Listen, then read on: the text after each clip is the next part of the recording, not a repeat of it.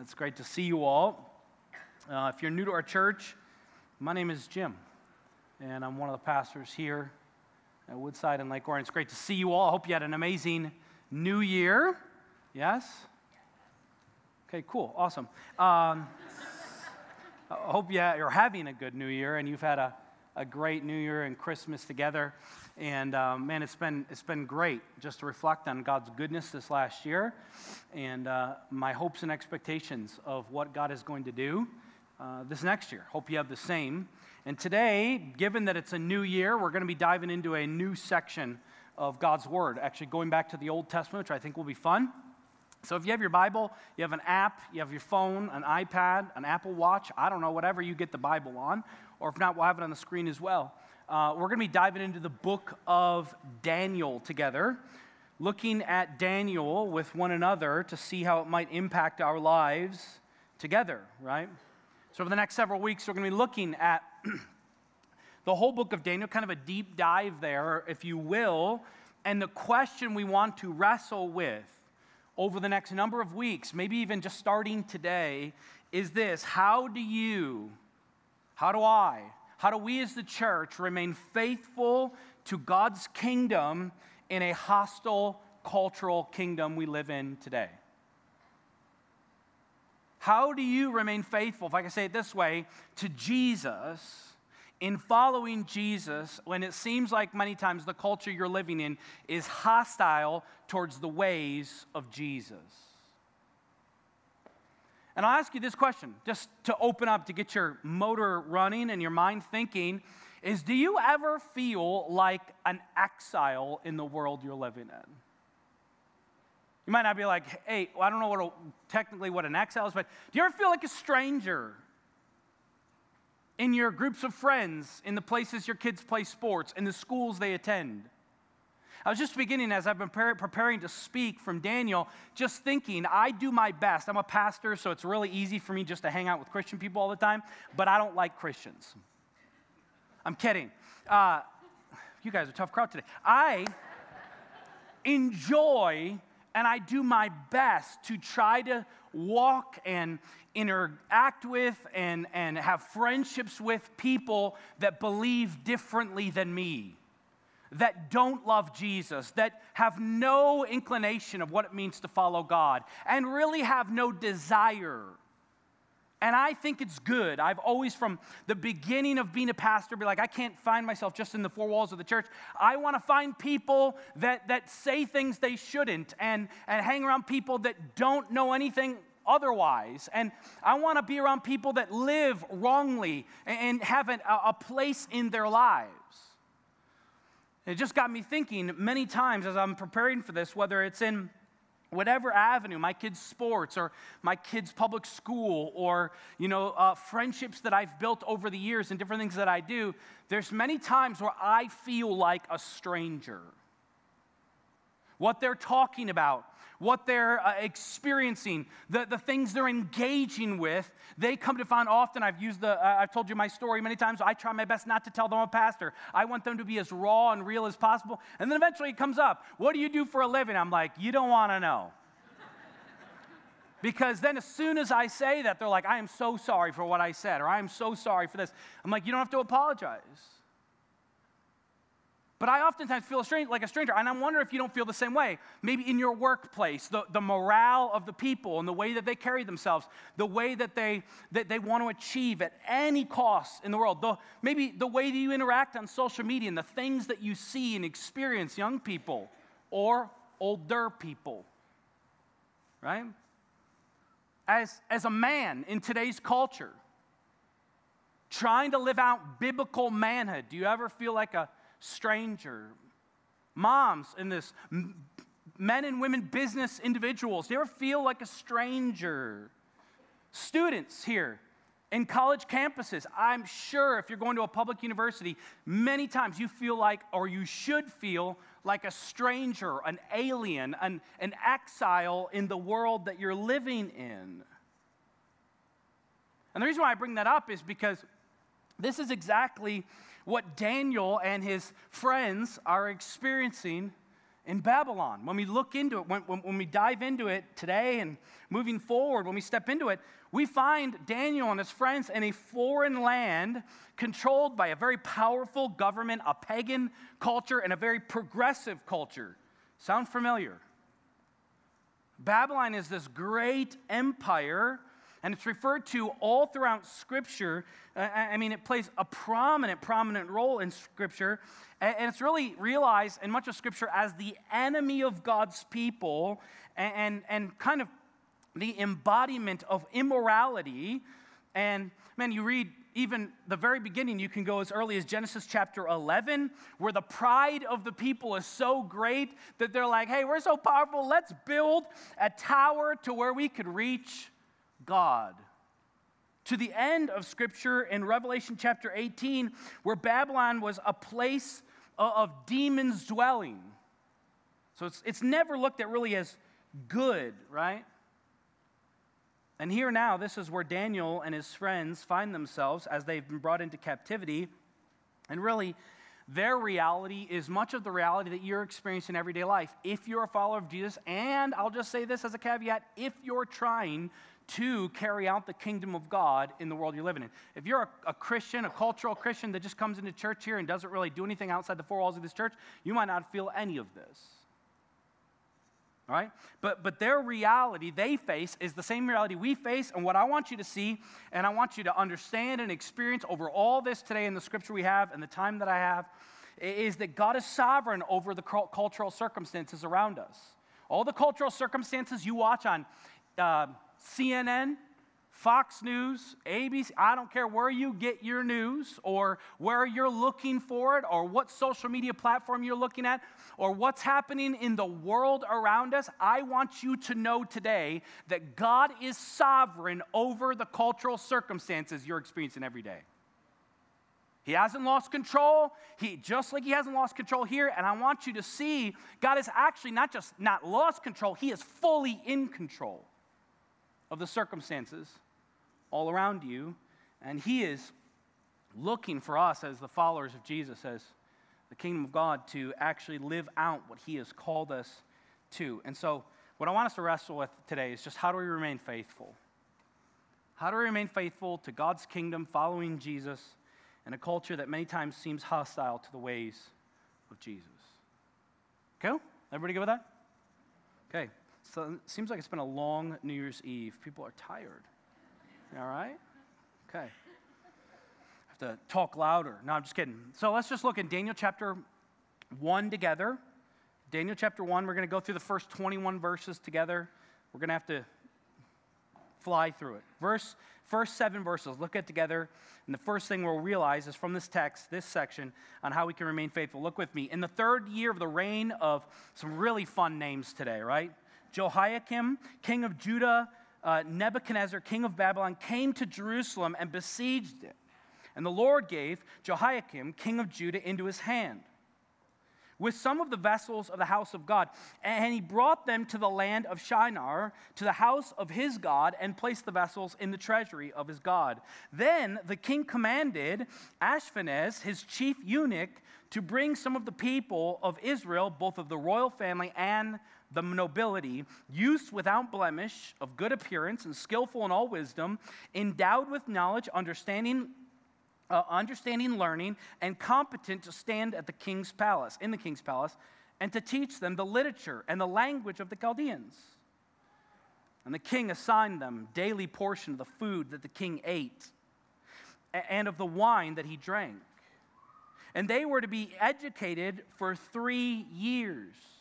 At the end of that time, they were to stand before the king. And among these were Daniel, Hananiah, Mishael, and Azariah of the tribe of Judah. And the chief of the eunuchs gave them names. Daniel, he gave Belshazzar. Hananiah, he called, sound familiar? Shadrach. Mishael, he called Meshach. And Azariah, he called one of the local coffee shops in our area.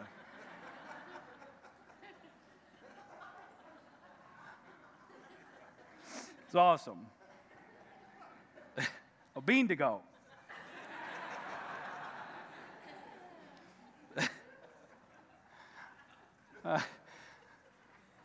Okay, cool. We're alive now. Good. So first, man, how do we remain faithful? The first thing is just to recognize the cultural influences that are around us. This is what Daniel is doing here in this text. Man, the opening of the text is not very fun. It's kind of overwhelming. Man, we're brought into the historical context of all of Daniel, where Jerusalem was sieged by their arch enemy, Babylon. This is the third time that it's happened, and this time they actually overcome Jerusalem, and Jerusalem is destroyed, and and they raise this temple. All this stuff's happening, and King Jehoiakim, if you read about it in 2 Chronicles, just a little background in chapter 36 and verse 5, tells us that he was actually a wicked king who did evil in the Lord's sight. Now, why does that matter? It matters a lot because God made some promises to the people of Israel. So Israel's king was a wicked king, and he did much like a lot of them, and was doing evil in their sight. And in verse 2, you read it, God is sovereign over history and the nations. It says in verse 2, and the Lord gave Jehoiakim, king of Judah, into his hand. You read that?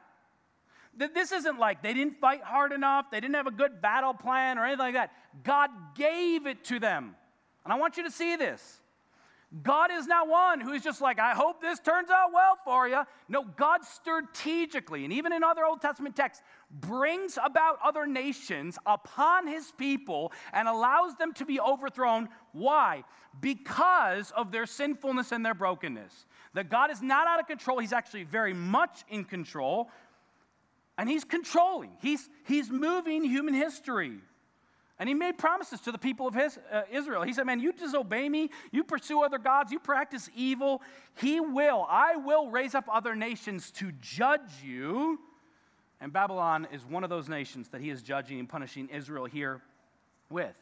And so it says, Nebuchadnezzar, the king of Babylon, is actually bringing, after he overthrows, he brings about, I want the best of the best. I want the best of the young men to be brought in order to train them in their own culture, their own language, their own administration. He wants to mold the best minds of the Israelite people and the Jewish people so that he could utilize them for his own kingdom. This is really cultural indoctrination for them, indoctrinating these young men with their literature, their language, and everything else it says from the Chaldean people.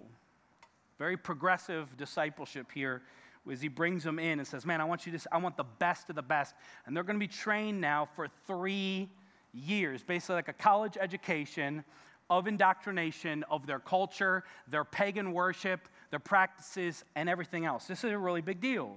So verses 6 and 7 kind of introduced these 4 young men, right? They're captured and brought in. Their Hebrew names are Daniel, Hananiah, Mishael, and Azariah. Each of these names, it's significant. It carries a weight to it. Names were significant back then. For me, right, I looked at my kids.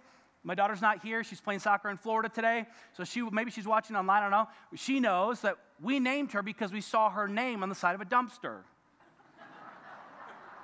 Addison Waste Removal. And I was like, I like that, Addison's, that's so nice. For them, it wasn't that case. It was significant, every name. And maybe it is for you, and I'm just a horrible dad, but that's fine. Right? Daniel meant something. Daniel meant God is my judge, right? Hananiah means Yahweh has been gracious. So God has been gracious. Mishael means whose is what God is. Azariah means Yahweh has helped. Now, the king brings them in, changes their names, and their names have significance. It's now just the beginnings of indoctrination. Daniel is called Belshazzar, which means Bel will protect. Hananiah is called Shadrach, which means Aku inspires me. Mishael, he's called Mashach, it means belonging to Aku. Azariah, he's called Abednego, which, I keep saying Abednego, which means servant of Nego. So all of them are now, rather than being named around significance with Yahweh, are being named of the significance of their gods, their pagan gods. This is huge. He's stripping them of their social, economic, and religious convictions and replacing them with the ethics and the morals of their pagan culture. This is what they're doing. And Daniel has to recognize this, what's happening. And I'm sure he did, which is why he did what he did. And you, as a follower of Jesus, have to be aware of the cultural significance around you that is informing you whether you like to admit it or not. It's educating you. Maybe one of the greatest examples of this, I'm not going to get into it all, but man, there's been some Ivy League schools that have really gotten into some trouble recently. Now that's secondary, but it's a great example of how culture can impact you slowly, even though you may not realize it. Well, take, for instance, Harvard University. You know, Harvard and pretty much all of these highly sought-after universities started as actual Christian educations that were schools that were meant to train up pastors and missionaries to go and change the world for the gospel, and they are not that today, right? For example, Harvard, their original motto was Veritas Christo et Ecclesia, which means truth for Christ and the church. Then, this began in 1632, but then in 1880, right, with the Enlightenment, Harvard dropped for Christ and the church from its motto, simply leaving Veritas, right? So it's detaching Christ and the church and saying, man, secular and social influences for learning and morality is now our thing. And it didn't happen overnight. It happened over a progression of time. And so I just start by today, in the limited time I still have, is just asking you, are you aware? Are you even acknowledging and are you aware of the cultural influences that are seeking to shape the way you think, the way you act, the way you interact with people, and everything else? Are you even aware of them? Or are you just walking through life? Because they're super subtle, very subtle. They find themselves on social media where you begin to watch certain things and interact things. You want a case study? Let your kids have social media at a young age and don't monitor anything they do. And you will begin to see a change in them as they are culturally influenced and shepherded by the culture around you. I mean, it comes up in a lot of things. It comes up in your school. My kids go to public school. I love it. It's great public education. We're getting there. But you have to be very involved with your kids, whether they're at a Christian school, public school, homeschooled. I was homeschooled, and I got into plenty of mischief. And that's just our kids, right? Are we having conversations? It impacts many of the ways we do life, what we seek after, what we do with our finances. Man, you live long enough in this country, you will be educated to the culture around you to get more and live for as much as you can and do as much as you can for you. Your choices are about you, and you. And you know what? God says love is the greatest thing, and love has nothing to do with you. It has everything to do with everybody else. And you will be indoctrinated. Just this. I'll just press on some toes here for a moment. It's fun. What you're doing right now, sitting in this room, is becoming less of a priority even in the Christian world today. The average attendance by a Christian today in church is 1.5 Sundays a month because you are being indoctrinated. You are being culturally indoctrinated that this is less important to the rest of the world and the rest of things that is in life. This is important. The gathering of God's saints, not to hear Jim ramble on about anything, but the word of God being declared and the saints coming together to lift up praises to God because he deserves it. And we are being influenced every single day. And everything you experience in life and the decisions you make and how you shepherd your children and what you pursue in business and what you do with your finances and all of it should be filtered through the truth of God's word. That's the second problem we have. So many believers aren't actually getting into the word of God. So when the world is indoctrinating them, when the culture is coming against them, when the world is speaking on a number of different things, they don't know what to do because they're not utilizing the word of God and allowing it to shape their heart, their feelings, their affections, and everything else. So they're slowly but surely being influenced rather than allowing the word of God to filter everything that is in our lives. Are you training your children to read the word of God so that they can make appropriate decisions, whether at Christian school, public college, private college, and the next stage in their life, so they can adequately make decisions in a culture that many times is hostile to what they believe? Well, man, it's highly informative for us to recognize to recognize actually the cultural influences on sexuality right now, on family, on money, on politics, on priorities, and the list goes on and on and on and on. Well, not only staying faithful, we have to recognize the cultural influences, but we have to remain dependent on God. Look what it is, it continues on. Daniel 1, verse 8. But Daniel resolved, great word to highlight in your Bible. Daniel resolved that he would not defile himself with the king's food or with the wine that he drank. Therefore, he asked the chief of the eunuchs to allow him not to defile himself. And God gave Daniel favor and compassion in the sight of the chief of the eunuchs. And the chief of the eunuchs said to Daniel, I fear my lord, the king, who assigned your food and your drink. For why should he see that you are in worse condition than the youths who are of your own age? So you would endanger my head with the king. It doesn't sound like the king's a very nice guy. Then Daniel said to the steward, whom the chief of the eunuchs had assigned over Daniel, Hananiah, Mishael, and Azariah, test your servants for 10 days. Let us be given vegetables to eat and water to drink.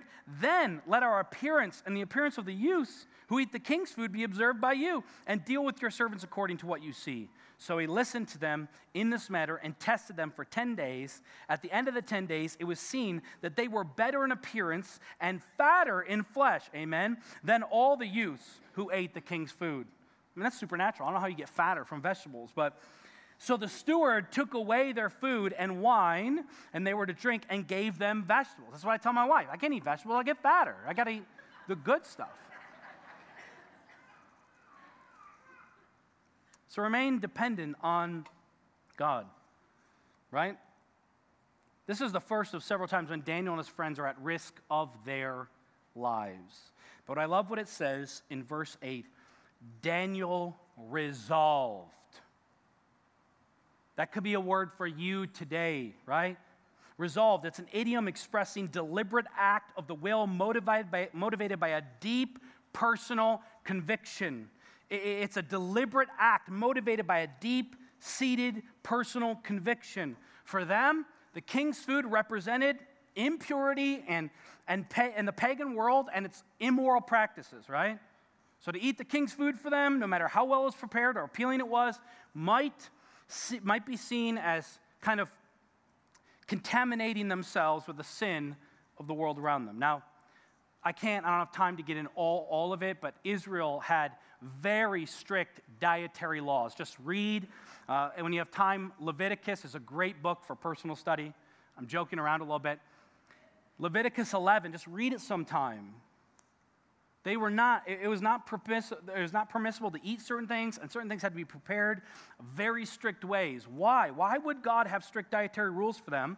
Well, in Deuteronomy chapter 14, Moses tells the people of Israel this, for you are a holy people, to the Lord your God, and the Lord has chosen you to be a people for himself, a special treasure above all the peoples who are on the face of the earth. You shall not eat any detestable thing. You see, Israel's food regulations were less about health benefits and like, hey, this will be most healthy for you over some animals and not other animals, as they weren't able to eat pigs or camels and other things. They weren't able to cook the meat of a calf in its own mother's milk and just other things, right? It was more about identity as God's people. They were identifying, right? As they kept this Levitical law, they were identifying as the Lord's followers, right? And they were identifying in a world that meant this is us. We are the people of God. Even what we just did a few moments ago when we took communion serves as an identity factor that we, as we take communion and eat that meal, if you will, we identify with who? It's the church answer, Jesus. We identify, right? And so the people of Israel are set apart from all the other nations, including the way that they ate and prepared their food. There's many other rules and laws, right? So to Daniel, he had one choice. I can't eat that stuff. And he set his heart to honor God by not eating the king's food. And their actions kind of portray for us, model for us, total dependence on God. Daniel was dependent on God for his life, right? He says, man, who was Daniel to deny the king? I mean, this guy just overthrew your whole country and your people. Who are you to deny what the king says or the way you're supposed to live? The eunuch even says it to him a little bit. He goes, man, I fear the Lord my king. He's like, why do I got to put my head on the block for you? But I love it. It says the Lord intervenes and bestows upon Daniel favor. You're going to see this over and over again in the text. It doesn't say Daniel was really convincing. He was super good at communicating, and he just wooed this man. No, the God of the universe gives him favor. This is what God does. He's still in control of all of this. And even in Daniel's obedience, God is there giving him favor and preserving his life. Man, I just think it's so powerful the way that he over and over again prevails in obedience at the sovereign hand of God. He knows that his survival was not because of his own strength or self-determination, but because he remained dependent upon the Lord. And what Daniel wanted to show, man, I think it would be good for us as well. He wanted to show this man and really the king and all of Babylon that the Lord, when he is on your side, even if all we ate and drank was vegetables, for the next 10 days, we will be 10 times better than all of you. It doesn't seem normal. It seems supernatural. And I want you to experience that. That's why we're instituting at the church a Daniel fast starting the new year. I'm totally kidding. Like, people are like, this is why you're doing this. This is why you're doing Daniel. The Daniel fast starting the new year so we can all be healthy. No, not at all. But he knew in his heart God would be faithful to preserve him in the most choicest foods that you could imagine. This is what he says, I'm just going to eat water, I'm going to drink water and eat vegetables, and I promise you I'll be better off. And it's not because of what I'm eating, it's because of who God is. Because I have set my heart, I have resolved in my heart that I will not defile myself, even in captivity, as an alien and a stranger in this land, but I will be faithful to God. So I just ask you, in the world you're living in today, are you remaining faithful? Have you resolved to be faithful? That's a predetermined action, resolving, because of deep-seated conviction. So it starts a long ways back. Do you even know what your convictions are? In order for me to resolve what I will do and where I will go and what I won't do and what I will do and what God has called me to, what God has not called me to, how I'm going to respond to the situation when my boss offers this but he wants me to cross a line. How do I resolve this as a young person when I'm dating someone and they want me to not keep my purity? How am I going to resolve to do this as I'm supposed to be faithful in following Jesus in this scenario, but I know this is coming? Have we even figured out what our convictions are, therefore going backwards and saying, that I resolve in my heart that I will stay faithful to God in the circumstances around me? Have we done that? Or are we just flying through life and being like, man, I hope it goes well? Because you're going to come up against moments. If you are living faithful for Jesus, you will have moments where you will be crossed. You will be asked, you will be compelled, you will be wooed to cross lines and not live holy lives as aliens and strangers in this world. It will come if you're following Jesus. The difference is, are you resolved to be dependent on the Lord, to be faithful to Him in the culture that you're living in? I think that we have a lot of people today that are just really hoping for the best. I don't know what my convictions are really. And I don't even know how to respond to that situation. So I don't even tell people I'm a Christian because I know there's things that will come after that.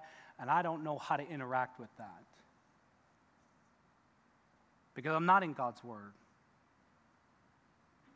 Because I don't know what my convictions are. I don't know how I'll respond. Or I've just not spent the time actually knowing and spending time with the Lord and saying, Lord, what are the things? Where are you leading me? I'm dependent on you today because I can't. When I walk into my office tomorrow and I interact with people that don't know you and love you, Lord, I need you to help me walk as a faithful follower of Jesus,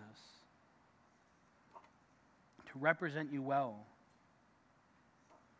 It's one of the things, man, how do we remain faithful to God in this day and age? Just like Daniel, we become more and more dependent on God. And I need you, Lord. God knows, I don't know if you know this, God knows how to provide for his people. If you read the Bible, you can figure that out real quick. God knows how to provide for his people, and he will give us all that we need to remain faithful to him in everyday life. So, man, the time is coming. Will we be faithful? We need to resolve that. We need to figure that out. What is that for us? And then, lastly, receive his favor. Look what it says in verses 17 through 21. As for these 4 youths, sound like a familiar phrase again?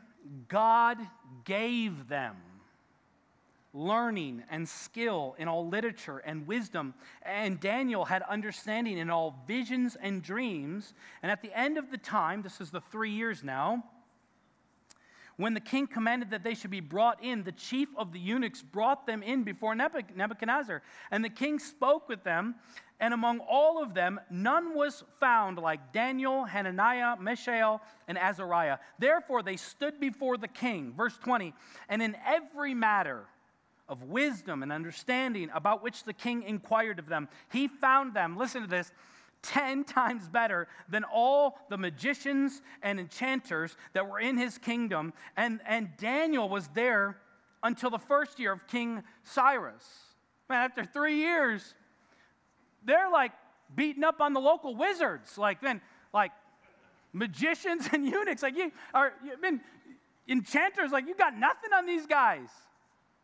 3 years. That's all they spent. Others have probably spent their lives learning this stuff. This is what's amazing. The favor of God is on them. This is the climactic moment in the text, right? Brought in before King Nebuchadnezzar. Man, they've committed to God. This is what we're going to do. We're going to be faithful to you. Man, it could have been the wrath of Nebuchadnezzar. They could have died on the spot. And they're unwilling to give up on the convictions that God has given them. And what happens? And I just want to encourage you with this. What happens when they are faithful? God intervenes. God moves. God does what God does. So I love that statement. God gave them. It is the same phrase found in verse 2, verse 9, and verse 17. The Lord is the one who gives. You don't have to have it all together and have all the words prepared for when you are faithful and people question you about it. You don't have to have all of your stuff figured out when you walk in obedience with God and the culture around you. And man, there's some backlash for that. God gives you what you need. God's the one who sustains you. God's the one who gives you favor with people that you otherwise should never have favor with. God does it. And I think we have a whole generation of believers that really, in a me-centered culture around us, think that it all depends on me. I won't have the words to say. I won't do anything right, or I don't know how I'll respond, or how will I provide for my family if I lose my job, if I'm faithful to God.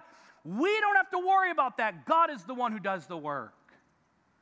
God is the one who will supply all of our needs. God is the one who will give us favor. Man, so good. He's sovereign over the nations and history and everything in our lives. Why wouldn't he be sovereign over the responses to what we experience? They stand before the king. They're tested in every area. All 4 This is what one commentator said. All four pass their oral examination with honors and are deemed by the king to be superior to all other wise men of the kingdom in wisdom and knowledge. 10 times better. Isn't it awesome how God works? 10 times. It wasn't like they just barely got in a little bit better than them. 10 times better. This is what God does. And I'll just remind you today, if we live lives that are unfaithful to God, just trying to live a chameleon Christian life, where I just go to work, and the moms that I hang out with in our community, or the board that I sit on in the community, or the places that I do life, or my kids' sports team, or my kids' school, or wherever you do life, we just blend in and we are not faithful to the Word of God, because it's going to come when there's times where we're called to be faithful. You will never experience God showing up with His favor, because He doesn't need to. You see, God shows up when we put ourselves in places of needing God to show up. God shows up, and you might be like, man, the church, I don't even know if I really care about the church anymore because I've never experienced the community of the church and all this other. Man, if we would start living faithful lives to God and you start feeling the ramifications of the culture around us, the church will be able to surround one another, love one another, share with one another like Acts talks about, because they're living faithful lives in a world that is against them. And when we start living that way, we will be pressed in to actually live lives that are faithful to one another, not just to God, and we'll actually experience what the church is meant to be together. But if we never get there, God doesn't need to show up. Well, I asked you at the beginning, do you ever feel like an exile, a stranger? I don't know what you answered. I didn't ask you to. But you should. You definitely should. You shouldn't live a day in this world without feeling like I am not meant for this place. If you are super comfortable, and I know I'm being kind of very to the point, and I'm doing it on purpose because I think it needs to be said. If you feel very comfortable in the world we're living in, you need to do some real soul work. Because you should be very uncomfortable in the world we're living in. 1 Peter chapter 2, and I'll end with this. 1 Peter chapter 2 and verse 9 says, "But you are a chosen race, a royal priesthood, a holy nation, a people for His own possession, that you may proclaim the excellencies of Him who called you out of darkness into marvelous lights. Once you were not a people, but now you are God's people. Once you had not received mercy, but now you have received mercy." And he goes on in the next verse, "Beloved, I urge you as sojourners and exiles to abstain from the passions of the flesh, which wage war against your soul. Keep your conduct among the Gentiles honorable, so that when they speak against you as evildoers, they may see your good deeds and glorify your God on the day of visitation." You are actually called in the New Testament an alien, a stranger, and a sojourner, because this is not your home. It shouldn't feel like your home. And man, what a high calling it is today to live a life that is faithful to the kingdom of God, but it can be done. And I just remind you again that God is sovereign over the circumstances of the culture around us. And I don't want you to leave here thinking culture is bad. I like a lot of things about our culture. But there are things that God is calling us to remain faithful in, to His kingdom of God. And some of it seems super easy, love rather than hate. But sometimes that's the hardest thing to do. But may we, as people of God, leave here just encouraged to say, man, I need to figure out what it looks like for me, as Jim said, to remain faithful, knowing that God is in control of all the circumstances. He's got all of it planned out for me. He's going to take care of me, fulfill every need I have. My job is just to walk in obedience and faithfulness to what He's called me to. Amen? Let's pray together. God, thank you for Daniel and his story. I don't know if Daniel knew when he was living his story the impact it would have on generations to come, but Thank you for his life that is well lived. May it impact our lives for the kingdom of God, and may we leave here today, if nothing else, convicted, encouraged, filled with your Spirit, ready to be faithful ambassadors in the world around us, knowing that this is not our eternal dwelling place. We're from a different place because we've been redeemed by you. We're part of your kingdom, living out your kingdom in this kingdom. And so may you help us and empower us to be faithful to you, doing our best as we fumble through life, making failures of all kinds. God, if there's anyone here that doesn't know anything about what it means to be a part of the kingdom of God, may they be wooed to just have a conversation with myself or Alex or someone else in this room before they leave this place, or someone online dropping a comment to have a conversation with someone else. Empower us to leave this place walking in obedience and faithfulness. In Jesus' name, amen.